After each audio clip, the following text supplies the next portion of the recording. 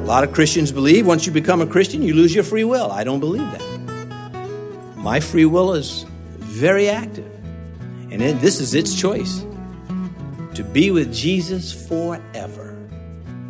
He will never leave me nor forsake me. He may allow things that I don't like, as we've discussed, but he will never leave me. And I don't plan to ever leave him.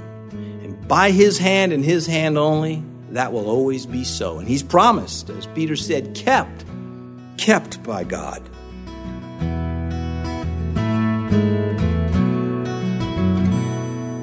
This is Cross Reference Radio with our pastor and teacher, Rick Gaston. Rick is the pastor of Calvary Chapel, Mechanicsville. Pastor Rick is currently teaching through the book of Hebrews. Please stay with us after today's message to hear more about Cross Reference Radio, specifically how you can get a free copy of this teaching. Now, here's Pastor Rick in Hebrews chapter 3 with his study called Rebellious Hearts. Peter, taking up the Old Testament, attracted to the forceful language, he's like a dog returning to vomit. Whoa, who forgets that kind of an insult or fact? Well, the time came when they could not enter the promised land. And what happened? A bunch of them got their muscles and their swords together, and they decided they were going to go in anyway. And that ended in disaster because their brand of disobedience was without surrender to God. There is a disobedience that is out of weakness. We all know that. But then there is one that is born of rebellion. I am against God. I am not going to do what he says. And that's what Job meant, who has hardened himself against God and prospered. No one. And so the generation that conquered the land, that second generation that went into the promised land, did so because they submitted to God. And they were very particular about this. So much so that when the 2.5 tribes that were satisfied with the unpromised land east of Jordan were now going back to their territory, having helped their brothers subdue the land, what did God say to them? Or what happened? Well, they said as they were leaving, you know what? We want to build a monument here, an Ebenezer, we would say, so that our brothers remember that we're with them and they're with us and we are dedicated to the Lord. So they built a memorial altar. Well, the Jews in the promised land, they got word of this and they thought they were going to activate that altar contrary to Scripture and worship at it. And so they called a war rally. They sent Phineas over and had a little discussion with them. And they found out, no, this was just a memorial. They had no intention of sacrificing one. My point is, that generation that went into that promised land, they were very serious about following the Lord and submitting to Him. Oh, they had their mistakes, no question. But for the most part, in comparison, they were very serious. We look at them and we say, that's what we're supposed to be. I swore in my wrath, they shall not enter my rest. Now, verse 12, beware, brethren, lest there be in any of you an evil heart of unbelief in departing from the living God. It is a universal warning. Watch your steps in the presence of the Lord. It is a passionate appeal. The writer of this letter, he is passionate. He is for the people too. He's very serious about his faith, and he's serious about their care. They're on collision course, and he's taken steps to deal with this on their behalf. He could have just looked the other way and went on his business and said, fine, you want to go to hell, go to hell. But he doesn't do that. And so this passionate appeal, he had his doubts about them. I believe this is Paul, as we've discussed in the introductions. I could be wrong, but that's not likely. Joke. Galatians, Paul writing to the Galatians, he said this about them because they were doing some similar things. He says, I would like to be present with you now and change my tone, for I have my doubts about you. Right? Point blank, what needed to be said. You know, just because you're going around saying you're a Christian, just because you were so solid a Christian when I was there, doesn't mean, well, let me put it this way, things change. And these kind of things don't have to change. But if they do, I'm not going to join you. I'm going to reach out, try to rescue you. And so when he says, beware, brethren, he's saying, I have my doubts about you. Well, that's been known from the beginning. He says, lest there be in any of you an evil heart of unbelief. He's personalizing the warning to everyone in every age that this can happen to you. They were on course for this evil heart of unbelief, not believing God. That was the case with the ancestors that perished in the wilderness. They doubted that God was adequate. They doubted and they didn't like his ways. He should just give us the land. Why do we have to lift the sword? Why do we have to eat manna every day? Why can't one day it be shrimp, the next day it's filet mignon? Why does it have to be manna? And no one, I don't think, said it that way, but that was the spirit of their rebellion. At one time, they did fuss with God. Manna again. Ugh. He says and they brought that on themselves again. They should have been right into the promised land. In departing from the living God. The word here in the Greek, and remember, for those of you who don't know, the New Testament was originally written in the Greek language, and we translate it into various languages of the world. He said, well, that Greek word for departing, it's a compound word. It's made of two Greek words, to stand off or to stand apart, to discontinue. And so it is properly translated departing. He says, he's telling them, lest there be in you an evil heart of unbelief in leaving the place you were. You're with Christ now. Now you want to leave Christ. That's an evil heart. You don't want to do that. Men are free to reject God. Otherwise, unbelief would have been wiped out. God just make everybody believers. A lot of Christians believe once you become a Christian, you lose your free will. I don't believe that. My free will is very active. And this is its choice. To be with Jesus forever. He will never leave me nor forsake me. He may allow things that I don't like, as we've discussed, but he will never leave me. And I don't plan to ever leave him. And by his hand and his hand only, that will always be so. And he's promised, as Peter said, kept by God. Well, apostasy, it is willful, it is intellectual. It's not only is it intellectual, but it is ultimately an intellectual decision. It starts off emotionally in some cases. Oh, I like what that religion. They get to do this. They get, they get to have that, and we can't have that. And it begins to feel, and until finally you come to that place where you decide you're going to leave Christ behind. Balaam, he departed, never returned. Peter, he stumbled hard, but he returned. Judas, his betrayal was fueled by rejection. Peter's lack of confession, his cowardice at the moment was fueled by weakness. There was confusion in that also. He was very confused because at one point he was very ready to fight for Christ, but it had reached a point he didn't know what to do. Plus, he failed. That's the way to handle that. He failed, but his reason for failure was born of weakness and not rebellion against God in that sense.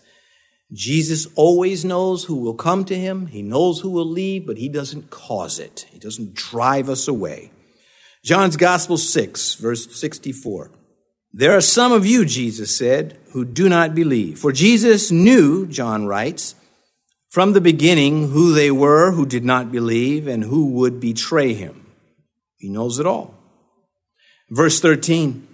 But exhort one another daily while it is called today, lest any of you be hardened through the deceitfulness of sin.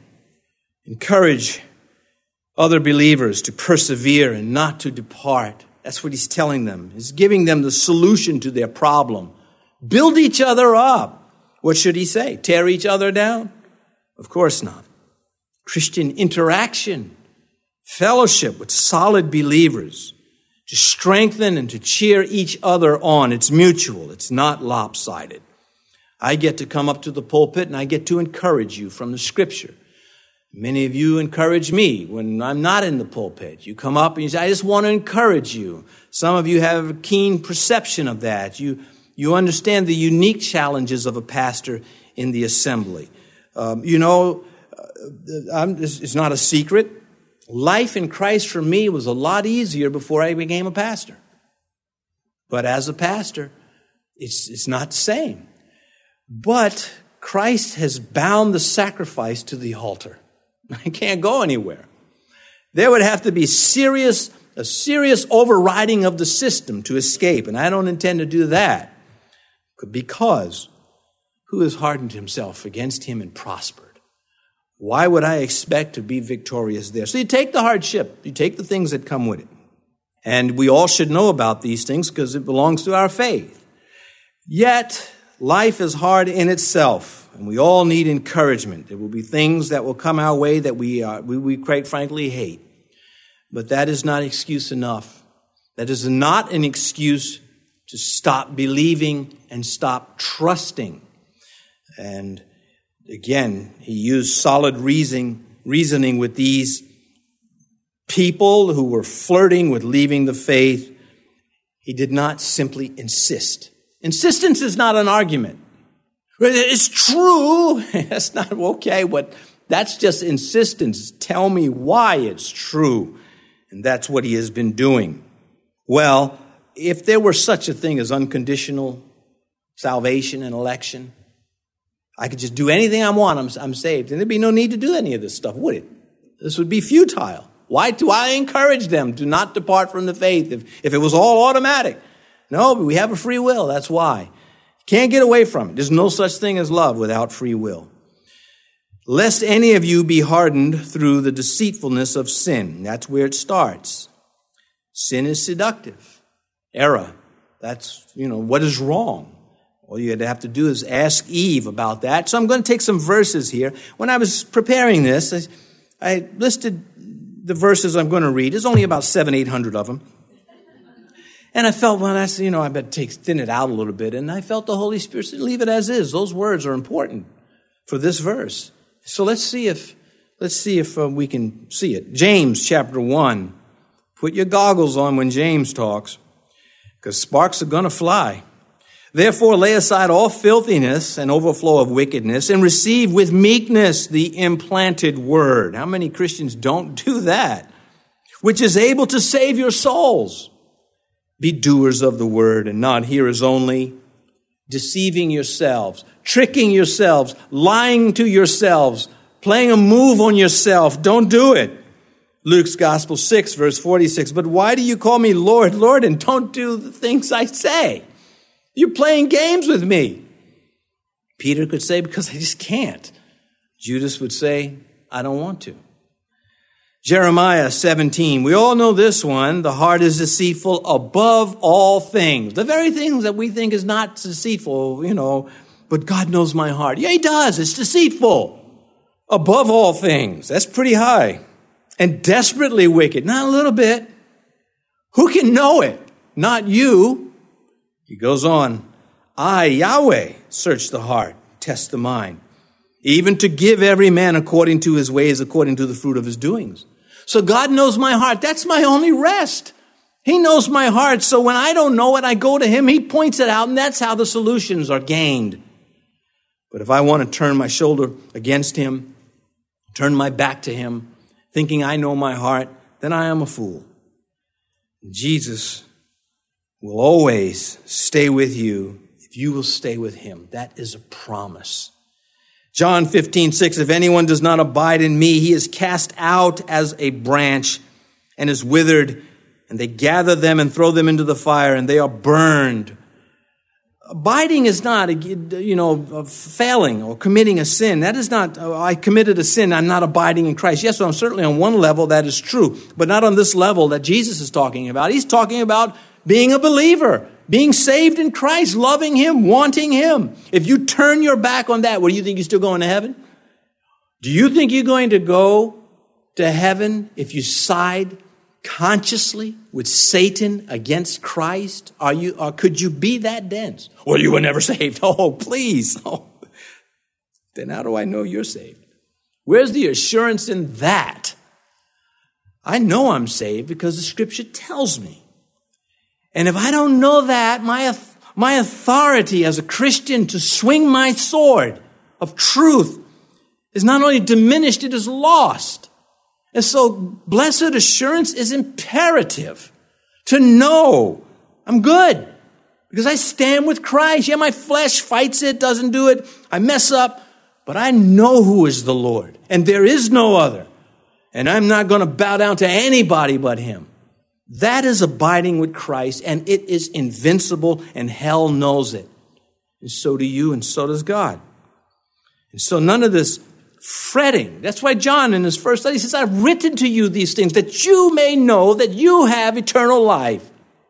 Peter, because of these things, the warning to believers here, Peter says, now if the righteous one is scarcely saved, where will the ungodly and the sinner appear?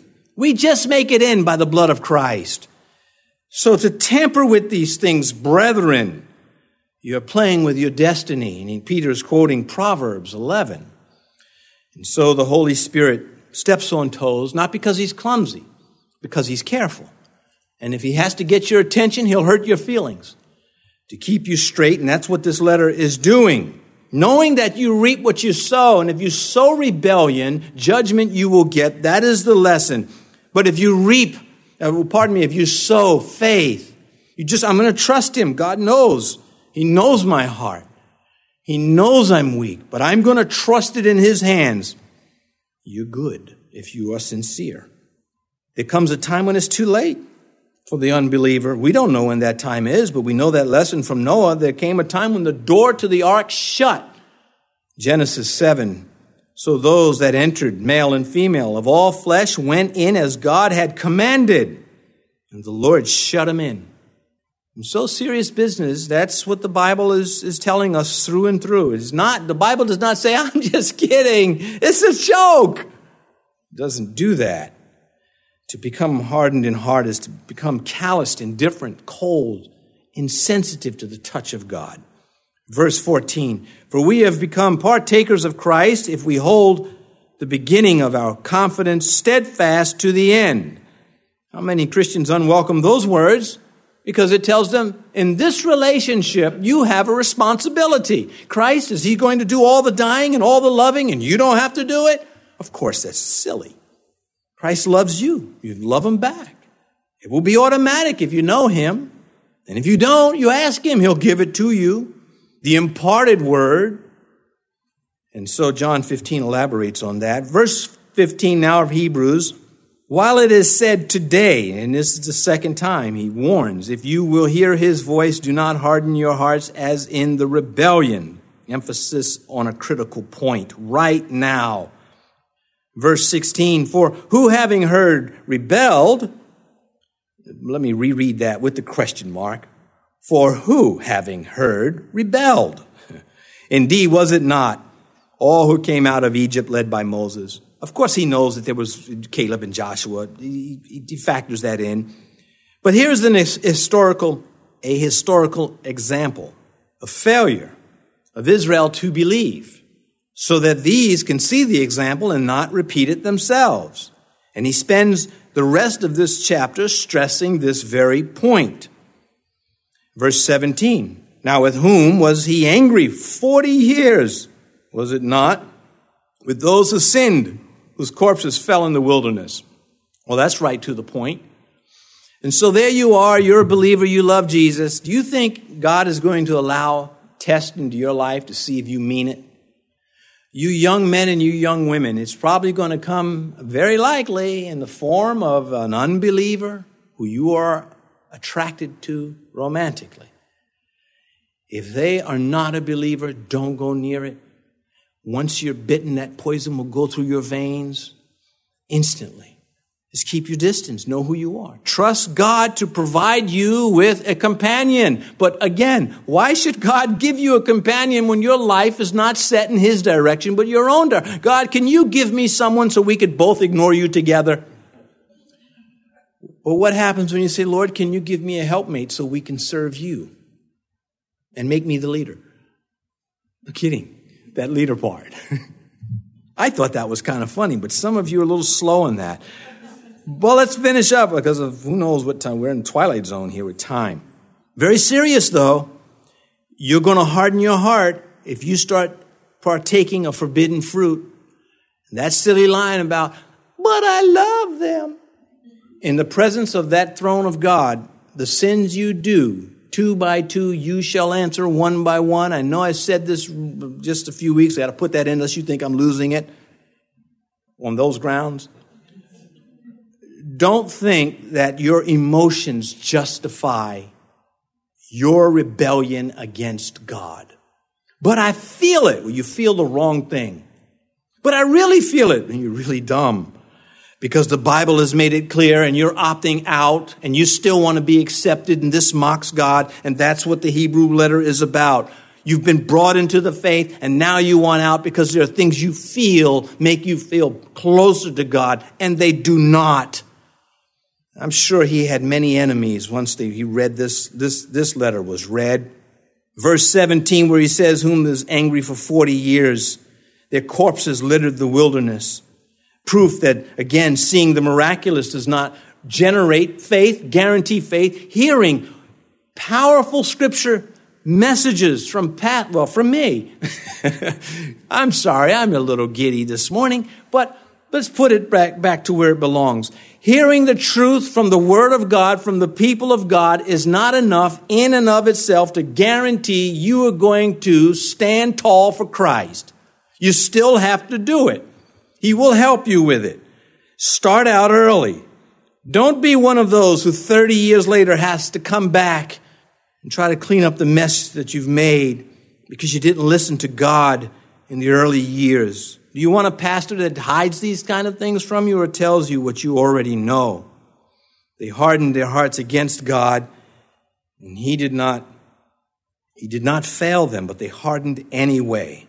They died without God because of their rebellious hearts. Verse 18, and to whom did He swear that they would not enter His rest, but to those who did not obey? And that is the consequence. And so there is the fear of leaving Christ that we should all be very aware of. But we who love the Lord don't live that way. I don't wake up in the morning, boy, I sure hope I don't leave Him today. Not even a thought. I wake up in the morning and I pray that I be more popular with people. No, I don't. I wake up and I pray for my urgent needs. And with me, they're usually the flock. Certain lost souls God has put on my heart. They come second. The first one is, God, that I don't bring shame to your name. I don't do something goofy and mess it all up. Then I get to the lost souls, and I pray for those who have serious situations in their life. And then I get that first cup of coffee, and life's good. So that's just the opening thoughts I'm telling you. I try to wake up with a prayer when my eyes first open. And I'm still here. I didn't get raptured last night. Maybe tomorrow. But anyway, verse 18, and to whom did He swear that they would not enter His rest, but to those who did not obey? So it's not magic. It's not, they just didn't make the list. No, there's a reason why they didn't enter, and it's because they rebelled. Verse 19, so we see that they could not enter in because of unbelief. That's the cause. He's telling them. It's not, well, you weren't tall enough, or, you weren't good enough shot. No. You can believe. And verse 19, so we see that they could not enter because of unbelief. Well, I'm going to close it with this, 1 Corinthians 15, to point out that the Scripture always has this in front of us, that we're never to take it lightly, never to take our salvation for granted on multiple levels. It costs Christ, it costs God, and it's not something we're to just treat lightly. It is the most precious thing we have. Our salvation, there's nothing more precious. Your kids are not more precious, whatever else, than your salvation. That is everything.